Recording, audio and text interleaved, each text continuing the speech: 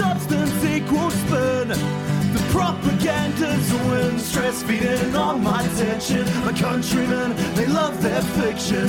Words are now. It's made with good intentions. Welcome to 1 of 200, your independent, mostly, complete independent politics and media podcast.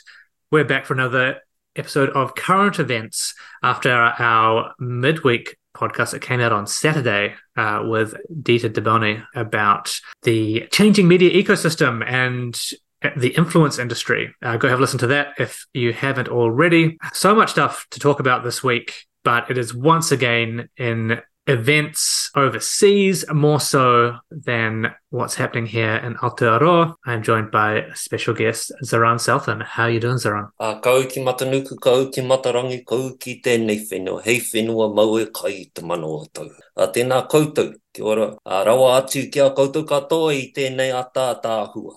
E oi anō te kino o te raru, o te ao, kia kaha, ka mau te wehe, o te whawhai, ki tēnei, te kōrero, te whakahirahiro o tēnei kōrero kia koutou katoa. Tēnā koutou, mihi atu, tēnā koutou tātou katoa.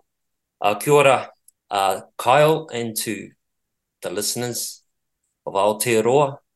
My name is Zaran Tuwharetoa Southern. I'm an artist and a teacher in Tamaki Makaurau.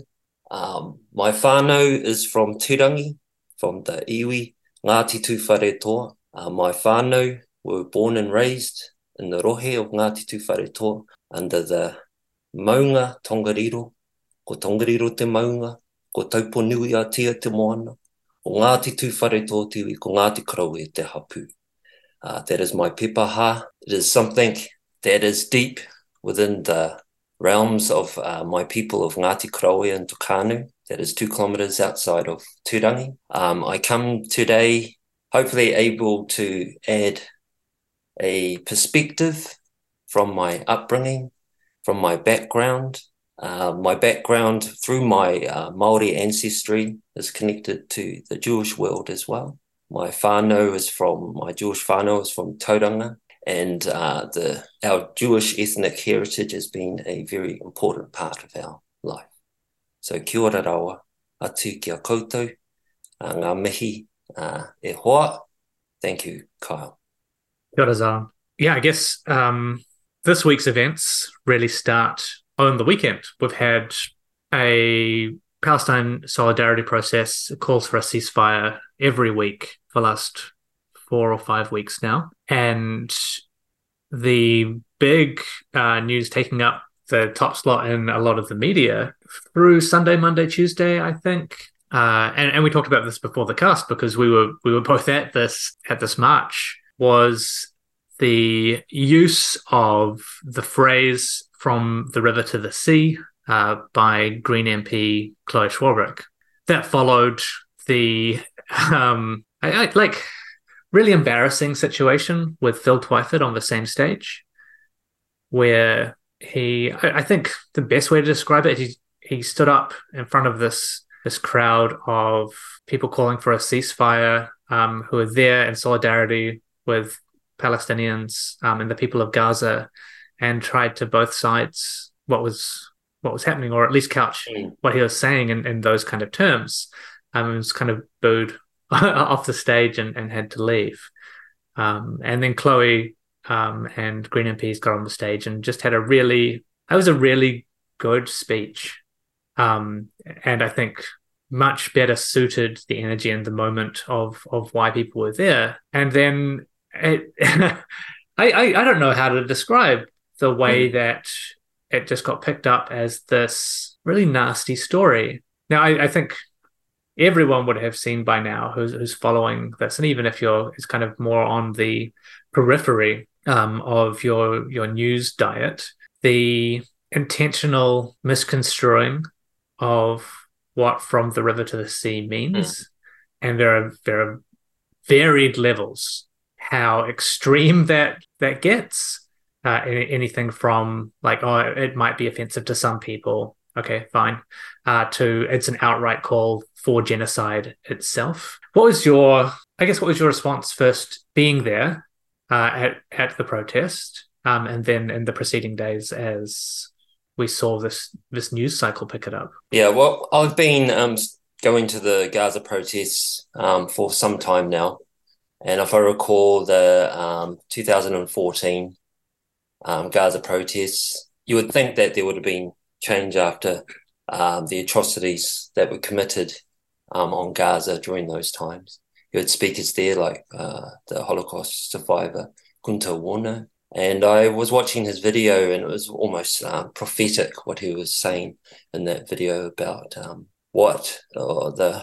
in his words, the final solution of Israel for the Palestinian people. Subsequently, in the last 4 or 5 weeks, and in protests in general, I started in Ihu Matau trying to document protests through, because I'm a painter, I've adapted to the visual medium of using photography to try and capture these historical moments. So 4 or 5 weeks ago, I went to the first marches, and they've just grown exponentially over those several weeks. And as you've noted, and I think last week, the media failed to accurately identify the large numbers at those rallies as well. So on the Saturday rally at the Auckland Domain, I think it's important to contextualize. Before Phil Twyford came onto the stage, we had amazing, heart-wrenching speeches by Abigail from Dainu, the Jewish activist Palestinian solidarity group, and Tamim as well, as at Shultamni. Apologies for my pronunciation. And in that speech, he spoke of the exodus of his grandparents. People were in tears in the crowd in 1948, the exodus, the expulsion of his parents from Palestine, and they lived out their final years in Jordan. He spoke of the massacres, the horrific conditions that they endured under Israeli fire during the dark nights, making, as a parent, unimaginable decisions to, I'm not too sure how to actually broach the topic because it's quite sensitive. I just encourage people to front up to these rallies to hear Palestinian voices, because I believe that is not expressed enough within the media environment in particular, listening to those voices. And then you have, straight after the Tamim speech, you had Phil Twyford go onto the stage like a bureaucrat, politician, and as people pointed out, failed to read the room. Now, there are probably many reasons why people heckled him and booed. My particular opinion is that it was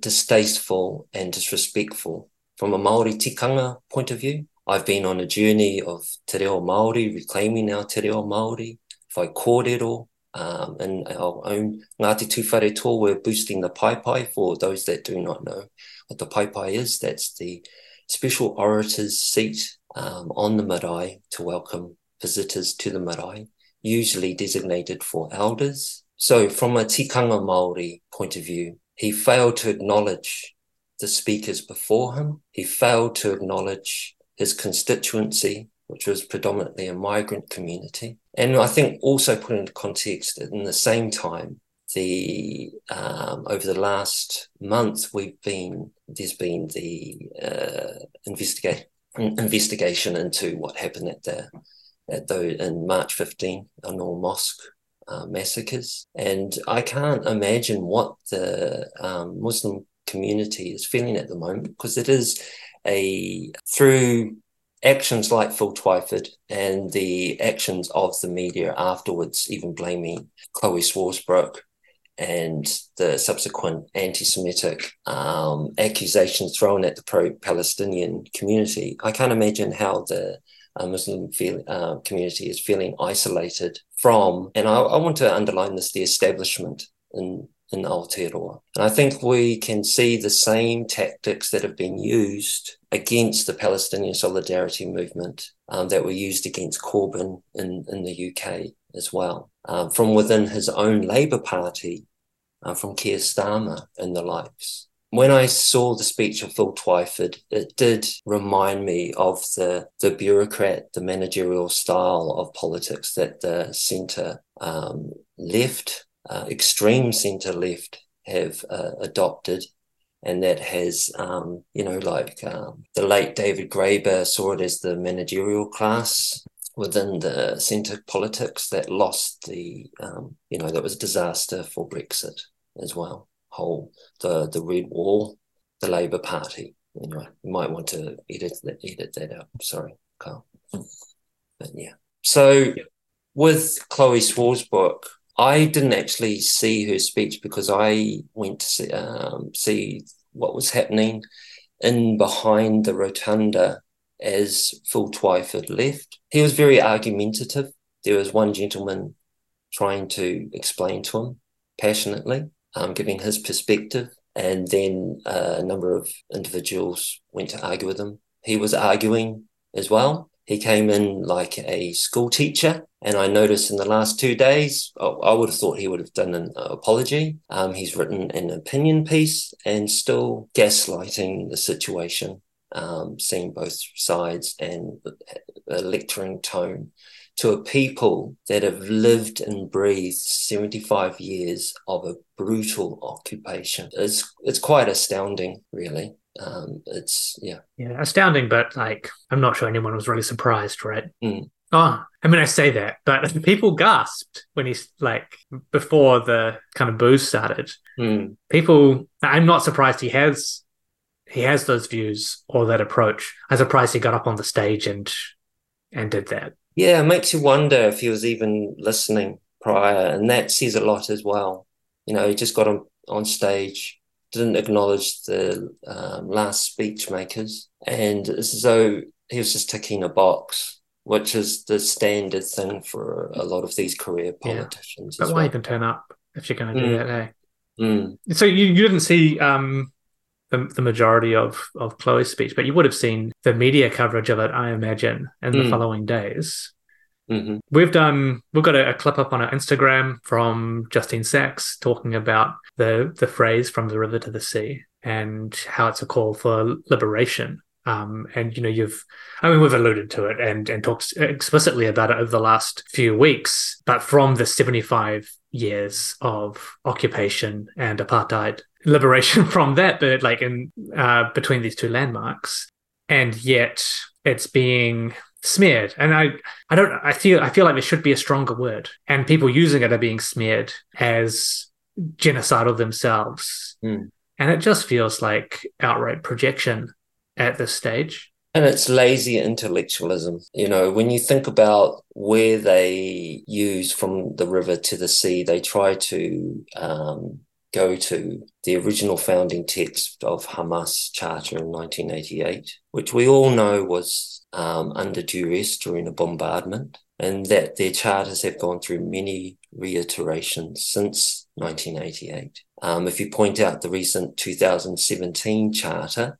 they express their condemnation of the state of Israel, and that they, to paraphrase, they still want a land where Jews and Palestinians exist side by side as they once did. If we go back to the late 1890s, early part of the 20th century, when Jews numbered 15,000 out of the 500,000 Palestinians in Palestine. They lived communally and lived side by side together. And this has been well documented as well. One thing that I've found interesting, when the Zionist movement came about in the 19th century, through a lot of the British colonial administrations and aristocracy of Britain, you had Zionists within, the Haredi Jewish community in Palestine actively fighting side by side with Palestinians against the British and Zionist project. When I think of Pape, highlighted this in a lot of his writing about the Rabbi Yosef Sonnenfeld. He referred to Zionists as evil men and ruffians, especially referring to the Jewish Zionist founder Theodor Herzl. To quote Sonnenfeld, hell had entered the land of Israel with Herzl. And again, I think this highlights the disconnect by some of, I'm speaking here from my Māori Jewish identity, from our other Jewish brothers in New Zealand that are using their political ideology of Zionism to suppress voices within Judaism and left-wing voices and Palestinian solidarity voices as well. So referring to Chloe's use of from the river to the sea, in the context of that, they've chosen to pick something that was said back in 1988, but then the long history of from the river to the sea goes back to prior to the PLO in the 1960s, and it has been said so many times within the movement, within scholarly research. It is an expression of freedom and equal civil rights, free Palestine. And when I first came across the from the river to the sea and in Whai Kōrero, especially learning Whai Kōrero. In Whai Kōrero, it is traditional, open your mihi with a tau parapara that identifies yourself with your iwi. Go into the main body of the kōrero, acknowledging ancestors, acknowledging your place within the community, and then talking about whatever the purpose of the day is. And usually finishing, or this could be weaved in throughout the Whai Kōrero, or even put in the tau parapara in the beginning, that is about your identity, is putting in a whakatauki. And a whakatauki is a proverb, and I liken the from the river to the sea to the mai makatu ki tongariro. Mai makatu ki tongariro is from the mountain to the sea. It is a proverb that we use in Ngāti Tu Whare Toa. It expresses our affiliations to the past.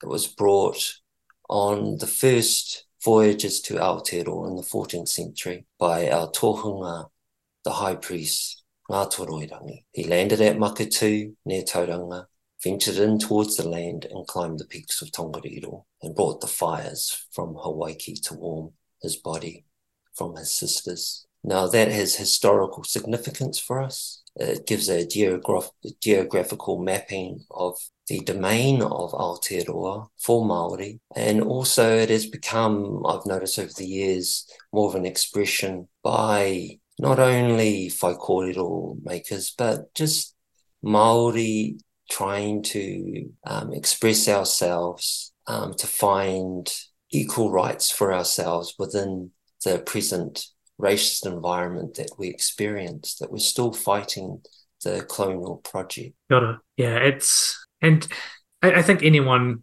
hearing it said and being in these protests and hearing this chant and seeing the way in which it is presented immediately gets a sense of that, whether they know the on paper or oral tradition of it. And yeah, there's just been no interrogation of that at all, to a large extent. It seemed to have been on either Palestinians to try and find space for this, although, there's been maybe one or two Palestinian voices given a platform in New Zealand media so far. But predominantly the cut through has come from Jewish groups, like Day and You, like Alternative Jewish Voices, who are standing in solidarity with Palestinians and saying, this is not what it means. We are okay with this being said, because it's almost as if that's all that's seen as appropriate. It's I don't know tell me if I'm out of line here, but it feels as if the way that media is approaching this is we've got these extreme Zionist voices making a claim about what this means, smearing the phrase, and the only voices allowed are other Jewish voices, because otherwise people feel like they get into trouble for it. And it's just not, but at a baseline, that's not a healthy place to be. And I think what gets forgotten about as well is the defense from Zionists of we've known it for the last several years. Likud Party is basically Knesset is run by far-right fascists. In 1999, the Likud Party, no one talks about, the explicit intention within their charter in 1999 is to destroy Palestine. And, they have their similar slogan, no Palestinian state west of the Jordan River. Yeah, it's the complete destruction of Palestine. And then at the same time, we have members within that parliament talking about the destruction of Gaza or using the option of nuking Gaza as well. I cannot believe that is out there. Like, I think there are a couple of people now from Knesset who have made statements around that, and that should have immediately shut things down. Like, that's it. That it's so out the gate. That's so far beyond. And where were their voices when Netanyahu met with Trump? Where were their voices then? Talking about anti-Semitism. Yeah, and it's been weaponized. Again, it's the same thing that was used against Corbyn. And they've tried it in the States as well, and they're using it in the States at the moment against politicians that are speaking out over there. And it goes back to Norman Finkelstein's Holocaust industry, using Jewish trauma to justify the actions of the state of Israel, really. That's what we're seeing at the moment. Yeah, it's justifies a belief, when you see 300 Jewish activists arrested in the New York train station. And then you have members within our own Zionist community, and when anyone mentions Dayenu or alternative Jewish voices, she says, oh no, they're just a small fringe. Beth Shalom, the progressive synagogue in Auckland, they did surveys. And in their survey, they found that 90% of Jews within their community endorsed Zionism, but there was a disconnect they found with that within that community about the role of Orthodox Jews within the Knesset. Now, I think it was done in 2017. It's not. Obviously, the Orthodox voice is a lot stronger now. However, they highlighted the disconnect. So that sees real disconnect and ignorance on part of that community to the actual real politics that happen in Israel. And, when I looked at that survey, it's a very, very fascinating survey. Marilyn from Jewish Voices did highlight that, it's just a small segment of the community. There's two synagogues in Auckland, she said, that are predominantly Zionist. And I've had this confirmed by other friends that are from Israel as well, that have, had connections, loose affiliations, and usually we're turned off with the level of conservatism that they found there. They were quite shocked. And also in that same survey, there was only one mention of Māori, just a small mention of Māori as a statistic, just the numbers. I think it was maybe 100 or 200 within that community. Now, which made me reflect on a paper and the post-doctorate research by Dr. Hadas Orr. It was undertaken at Auckland University within the last 10 years, perhaps. I was part of helping with a little bit of that research, just as a informant. I don't know if I'm able to say that, am I? You can say whatever you want. No, it's fine. Okay. There was 21 informants from Māori Jewish heritage that she interviewed for her postdoctorate, and it was looking at Māori Jewish ethnicity. Now, her PhD I haven't been able to find online, and I'll probably contact her to actually see if it's been actually completed yet. But she did do a paper. It's called Defiant Memory and the Infrastructure of Intimacy, the Thriving Homes of Māori Jews in Aotearoa, New Zealand. And she interviewed 21 Māori of Jewish ethnic backgrounds, and she found a wide range of different varying attitudes to our Jewish ethnicity. Now, I should say I was brought up in a whānau. Although many of them were Anglicanized, we're very proud of our Jewish heritage. We organized one of the largest Jewish reunions in 1986. My grandmother, all my Māori whānau organised that reunion. We're part of the Asher Keesing whānau in Aotearoa. And probably about 4 or 5 years ago, we had another large reunion, which was organised by my lovely Keesing cousins as well. But what Hadas Orr emphasises in her paper, The Defiant Memory and Infrastructure of Intimacy, is that there is this erasure of Māori Jewish identity in Aotearoa. You know, if we think back to when Taika came out and said that he was Māori Jewish, and suddenly everyone was like, what the, you know, shocked, what? But Māori Jewish identity goes back 8 generations in New Zealand. And that's what she found. There's this rich tapestry of Māori Jewish identity that has flourished in Aotearoa. Judith Binney in the Redemption Song, she talks about Te Kōti, and the prophet Te Kōti, and how we found the similarities between the expulsion of Jews to the impacts of colonisation on Māori. You know, that's been widely written about. And also in Hadas Orr's paper, she talks about the racism that Māori, actually, which is interesting within the Jewish community, but also within the whānau family context. She mentions several quotes from some of her informants talking about this racism as well that was experienced by them. There's a mention by a Māori informant that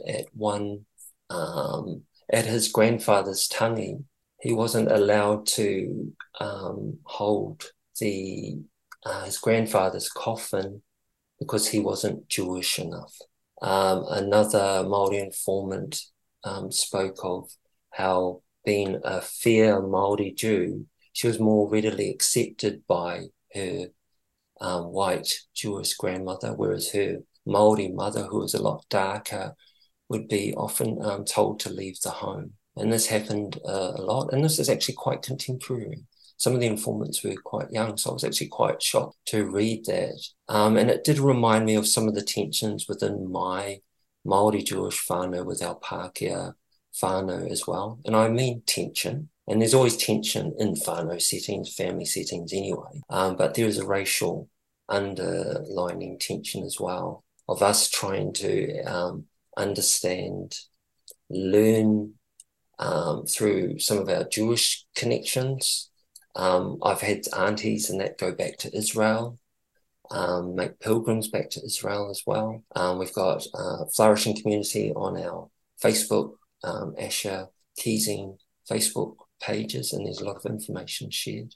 But going back to the Māori Jewish erasure in New Zealand, which I was actually, when a journalist shared an article by Ben Kippers talking about the Māori parallel to the Jewish. Yeah, this is another one of the things that kind of came out this week, trying to draw these parallels, right? And it comes, the thing to keep in mind as well is it comes on the heels of end of last week, where this really bizarre Indigenous leaders group released this statement through the Israel Institute of New Zealand, standing in solidarity with Israel, essentially. It was just... Yeah. I tend to skim read them. It's just this weird group of people that everyone's like, who is this? Most of these people aren't leaders in Māoridom. And I think alternative Jewish voices, they've done some deep dives there and looking into the background of some of the dubious characters within these groups. So, but just going into the whole aesthetics that they're presenting, because you've got to. I come from it from an artist's point of view, aesthetics with any political movement. Mm-hmm. But the positioning themselves with the likes of Brian Tamaki, David Seymour, that should make anyone's skin crawl. And then at the same time, the double standards, contradictions about arguing, pink washing that we see about Israel, blah, blah, blah, the rights of the LGBTQ community, versus I don't like to use the word, but you know what I mean. The idea of the native, the angry native, and the more civilized state of Israel, but then how they side themselves with these, going from Trump to people like Donald Trump. So it's just extremely far right position. Yeah, it's very clear who they're aligning with in a political sense, and that's a political project. You can't divorce these groups from that. It's naive at best to do so, and it's incredibly dangerous to do so if we're talking about the future of politics or the future of the region. And that's why these journalists that keep you see them saying things like they're very worried for the Jewish community because of the pro-Palestinian movement. I'm more concerned with the Jewish community because of the likes of their actions, saying things like that. I find that extremely anti-Semitic because they're aligning themselves with the New Zealand Jewish Council, Israeli Institute, that are in bed with the far right at the moment. By aligning themselves, when you stand on the stage with the far right, you're aligning themselves. And then the ignorance around resistance groups like Hamas. My trajectory in understanding all this, we were brought up Zionist. We believed in the state of Israel. And it started at art school where lecturers would start questioning me on, my identity as Jewish. I was doing work back then that looked into the Holocaust. And then you start to see a different picture, as Abigail Dianu said as well. In the last several years, she's suddenly seen the lies and hypocrisy of Israel and the propaganda. And we're seeing that expressed every day in the media, just the blatant lies, but that's just another thing.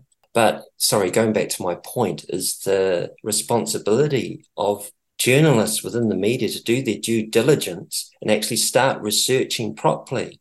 There are scholars of Hamas. Who is it? Is it Tariq Bakoni? He wrote the book Hamas Contained. They're being interviewed at the moment, but they don't get enough voice.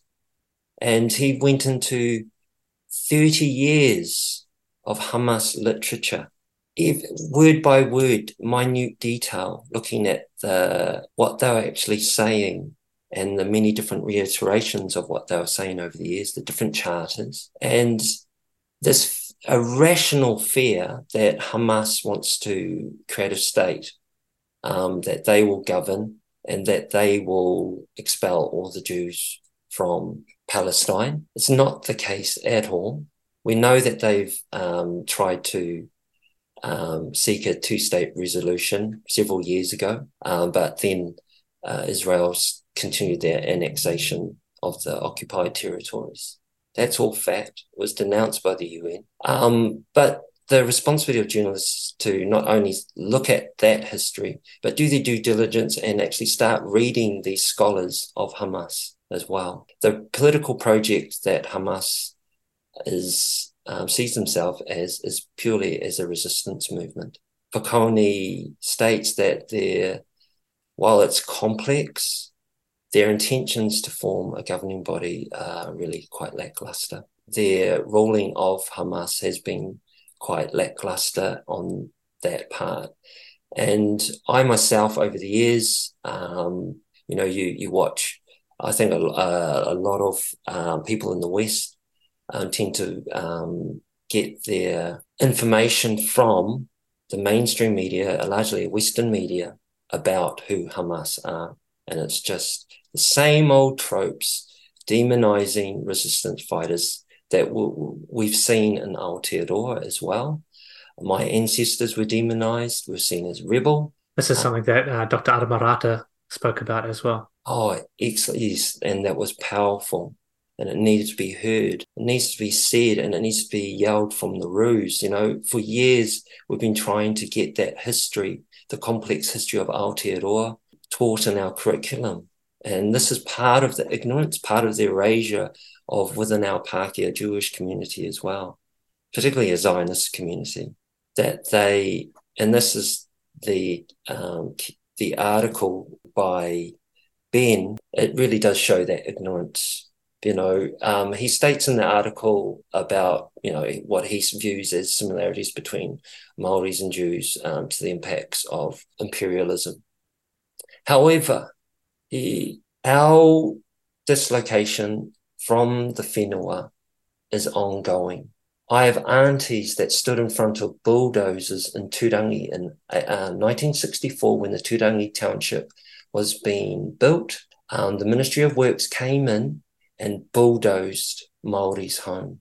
It was in the Hirangi 1995 Waitangi Tribunal report. It's all well documented.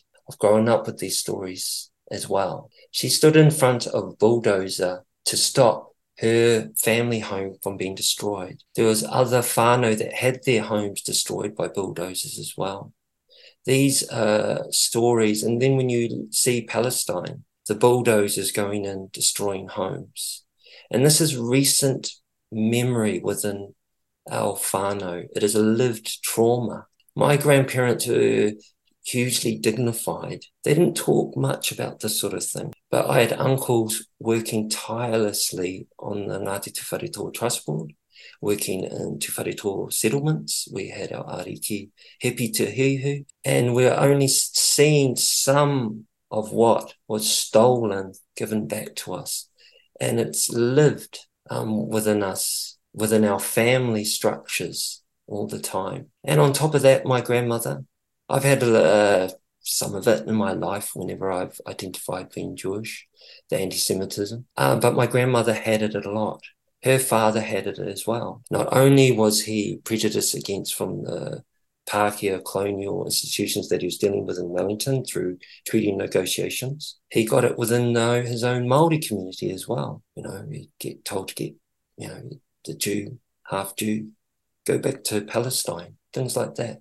So it is a discussion to be had about Māori Jewish identity in Aotearoa, and the Ben Keep's article just really highlights that ignorance within those pushing the Zionist agenda in New Zealand and their actual knowledge of actual Israel and their own knowledge of Aotearoa. It's incredible to me that it got past the editors, because it just seems like appropriation, like just outright. To try and tie things together in that way with that lack of understanding. Why do you think that is? What would be their reasoning? Is it just because their lack of ignorance of the Jewish community as well? That's the most charitable, right? That and like a lack of resource or a lack of available voices as they see it, a lack of time. But that author in particular has, they've been on RNZ. They have been interviewed for other stories as well. They are being platformed with some regularity, and so maybe it was seen as a safe option to have an opinion piece by them as well. And correct me if I'm wrong, did he have a slot with Tamim on RNZ? So there was a double header, and the first half is Tamim and the second half is Keeps. And they edited Tamim. That's the one. Genocide. It's shocking. And I still don't know exactly what the reasons or what the restrictions or guidelines around that were. But in the second part as well, so following Tamim's slot, just some of the most outrageous statements are made by Keeps, essentially conflating Palestine solidarity marches. I think he says to see. We never thought we'd see it in New Zealand or something like this, but after October 7th, there were people marching down the street saying, "Gas the Jews." Wow. And they let that go. Sorry, I just did not hear it because it's not worth listening to it. I have to listen to it because it's part of my role. Absolutely. And the intent seems to have, look, and I'll say, unless there was some like National Front or otherwise marches occurring in that area that weren't reported on. Mm-hmm. But it seemed to be an intentional conflation between the solidarity marches and to be claiming that they had extreme anti-Semitic language as part of the chants in those marches.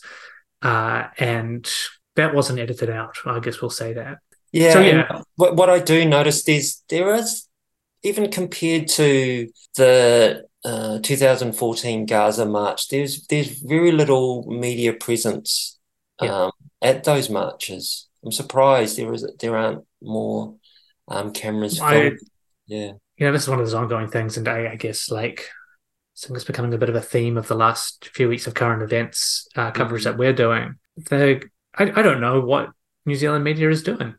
I mm, genuinely I I'm really struggling with it. And I yeah. like apart from the fact that we know that these are colonial institutions that have that are institutionalized towards the imperial core, right? That they Mm, have a role as propagandists on some level. But I know there are plenty of people in there that will be pro-Palestine, and understand how bad faith and minimal coverage has been of this stuff so far. But I don't know, something's going to come out at some stage. Something's got to give Well, because we're there's we're too starting much. to see a shift, and I think with the UN statement in the last couple of days, seen a shift in Macron even now calling That for a was ceasefire. I was so surprised. Mm, But yeah, absolutely, and it's because it's becoming more and more egregious, and there are more and more Israeli spokespeople and IDF spokespeople just outright saying they're going to do an ethnic cleansing. mm, They're using stronger language than mm, that, and the public is getting this information at a far greater rate than I think media entities and politicians, people in decision making positions, considered that they would. Like it's not. We are seeing some of the stuff on mainstream media mm, now and then, but it feels like New Zealand's ecosystem has been uniquely bad. So even in the States, you're seeing some of the stuff platformed. There's been some incredible reporting out of Channel 4 News around what's happening in the West Bank and happening in Gaza. So, these are, institutions which are far more aligned with Western imperialism and the military industrial complex than anything that we have here with our little cottage media industry. mm. And yet we seem to have less independence on some level. Yeah, I do not know what to make of it as well. You know, thought, we're a settler state. We've got a strong indigenous resistance movement. It's just growing. There's been a backlash to that.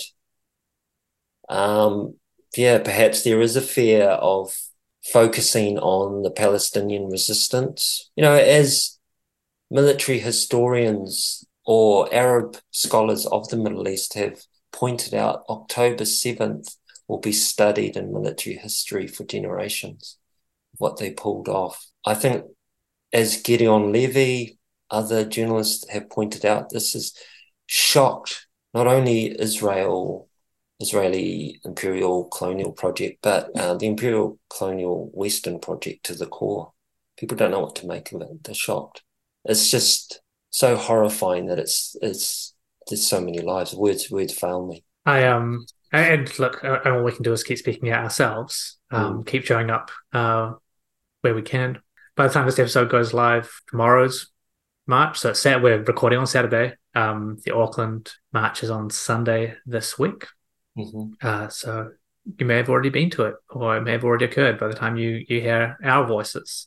We've started to see more political parties, both the Greens and Te Pāti Māori, have now made very strong statements, alternatively calling for a ceasefire and to expel the Israeli and US ambassadors and recall the consulate from Israel. And that's not being covered, which is like incredible to me. You can't have, you know, political parties that represent such a significant subsection of New Zealand making these statements, and it's not making the news.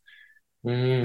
And even But there was Maori doctor's signatory open letter and Maori journalist open letter. It's not yeah, being talked about in the mainstream. yeah, I saw Annabelle Mathers Mm, posting about the multimedia open letter. Like there's so much fantastic stuff happening at a community mm, level, mm, and it's going to give. I think it just has to. And some of that's just like I hope it does, mm, because if they get away with this, well, it's going to get really, really worse. Well, as you say, it's the community level that we're seeing here, and the drive from Māori. Te Pāti Māori is just, they're not the leaders of the movement. The movement are the people, and they're very aware of that. And they tap into that. Being an anarchist, I'm skeptical of political parties. But what we're seeing, some cynicism is healthy, right? Yeah. And I feel that they do take away from the actions in the ground, but they reflect the actions of the ground. And I see it within the Te Whare structure. I see it within Te Ao Māori in the Te Reo curriculums that I've been going through over the years. There is a voice from below, and it's building the new world in the shell of the old. That's what we've seen in the streets, when 10,000 people hit the streets of Queen Street like a couple of weeks ago. It's quite phenomenal. And we're seeing it globally as well. Yeah, it's huge numbers. And again, it's like they're having to be at the forefront, but the number of Jewish communities that are out there saying not in our name is incredible. And often the ones being arrested and censured most publicly. Yeah, and there's the connection between the pro-Israel and the far right. It's right there. That should be warning bells for anyone watching this. Yeah. And if you're on social media, you would have experienced this very in your face if you've made any statements in solidarity with Gaza and with Palestine. Well, I think that's probably as good a place to leave it as any before we get on to anything longer. Thank you so much for joining us, Zoran. Ngā mihi hoa. Whakakapi o tēnei kōrero ki a koutou katoa I tēnei rā. Kia hoki rā no ki ngā kōrero a ngā tūpuna. Piti hono tātou hono, rātou te hunga kua wairuatia ki a rātou. A piti hono tātou hono, tātou ngā rite o rātou mā ki a tātou. Huri noa, tēnā koutou, tēnā koutou, tēnā tātou katoa. If people want to find your work or find you online, where can they do that? You can find me online at zoran.art on Instagram. I've been posting photographs of the protests on there, or at Zoran Southern, I think, on Twitter, and zoransouthern.com as well, where I have my painting as well. Because I'm a painter, that's what I do. And I'm not getting angry at the world. Look, we all need to take some time to get angry at the world now and then. Thank you again. Thank you to our audience for listening to this today. If you want to get involved, there's so much out there now. Show up. The more people in the streets, the better. It's what moves the dial. It's what gets those political parties reflecting the public voice. And that's what eventually gets us shift in policy here. Everything else is in the summary. We'll be back middle of the week next week. And if not, then for current events next weekend. We'll catch you next time. If artificers are then I'm living a pointless life, but learning all your lessons. Fucking politics, there's no distinction. The road's upon now. It's paved with good intentions. And I'll admit that I'm at a loss for what to say when they criticize the cost we ought to stay. Cause I live amongst the people every day. In this vindictive, forgetful fucking rain. It feels like we're on the road to hell.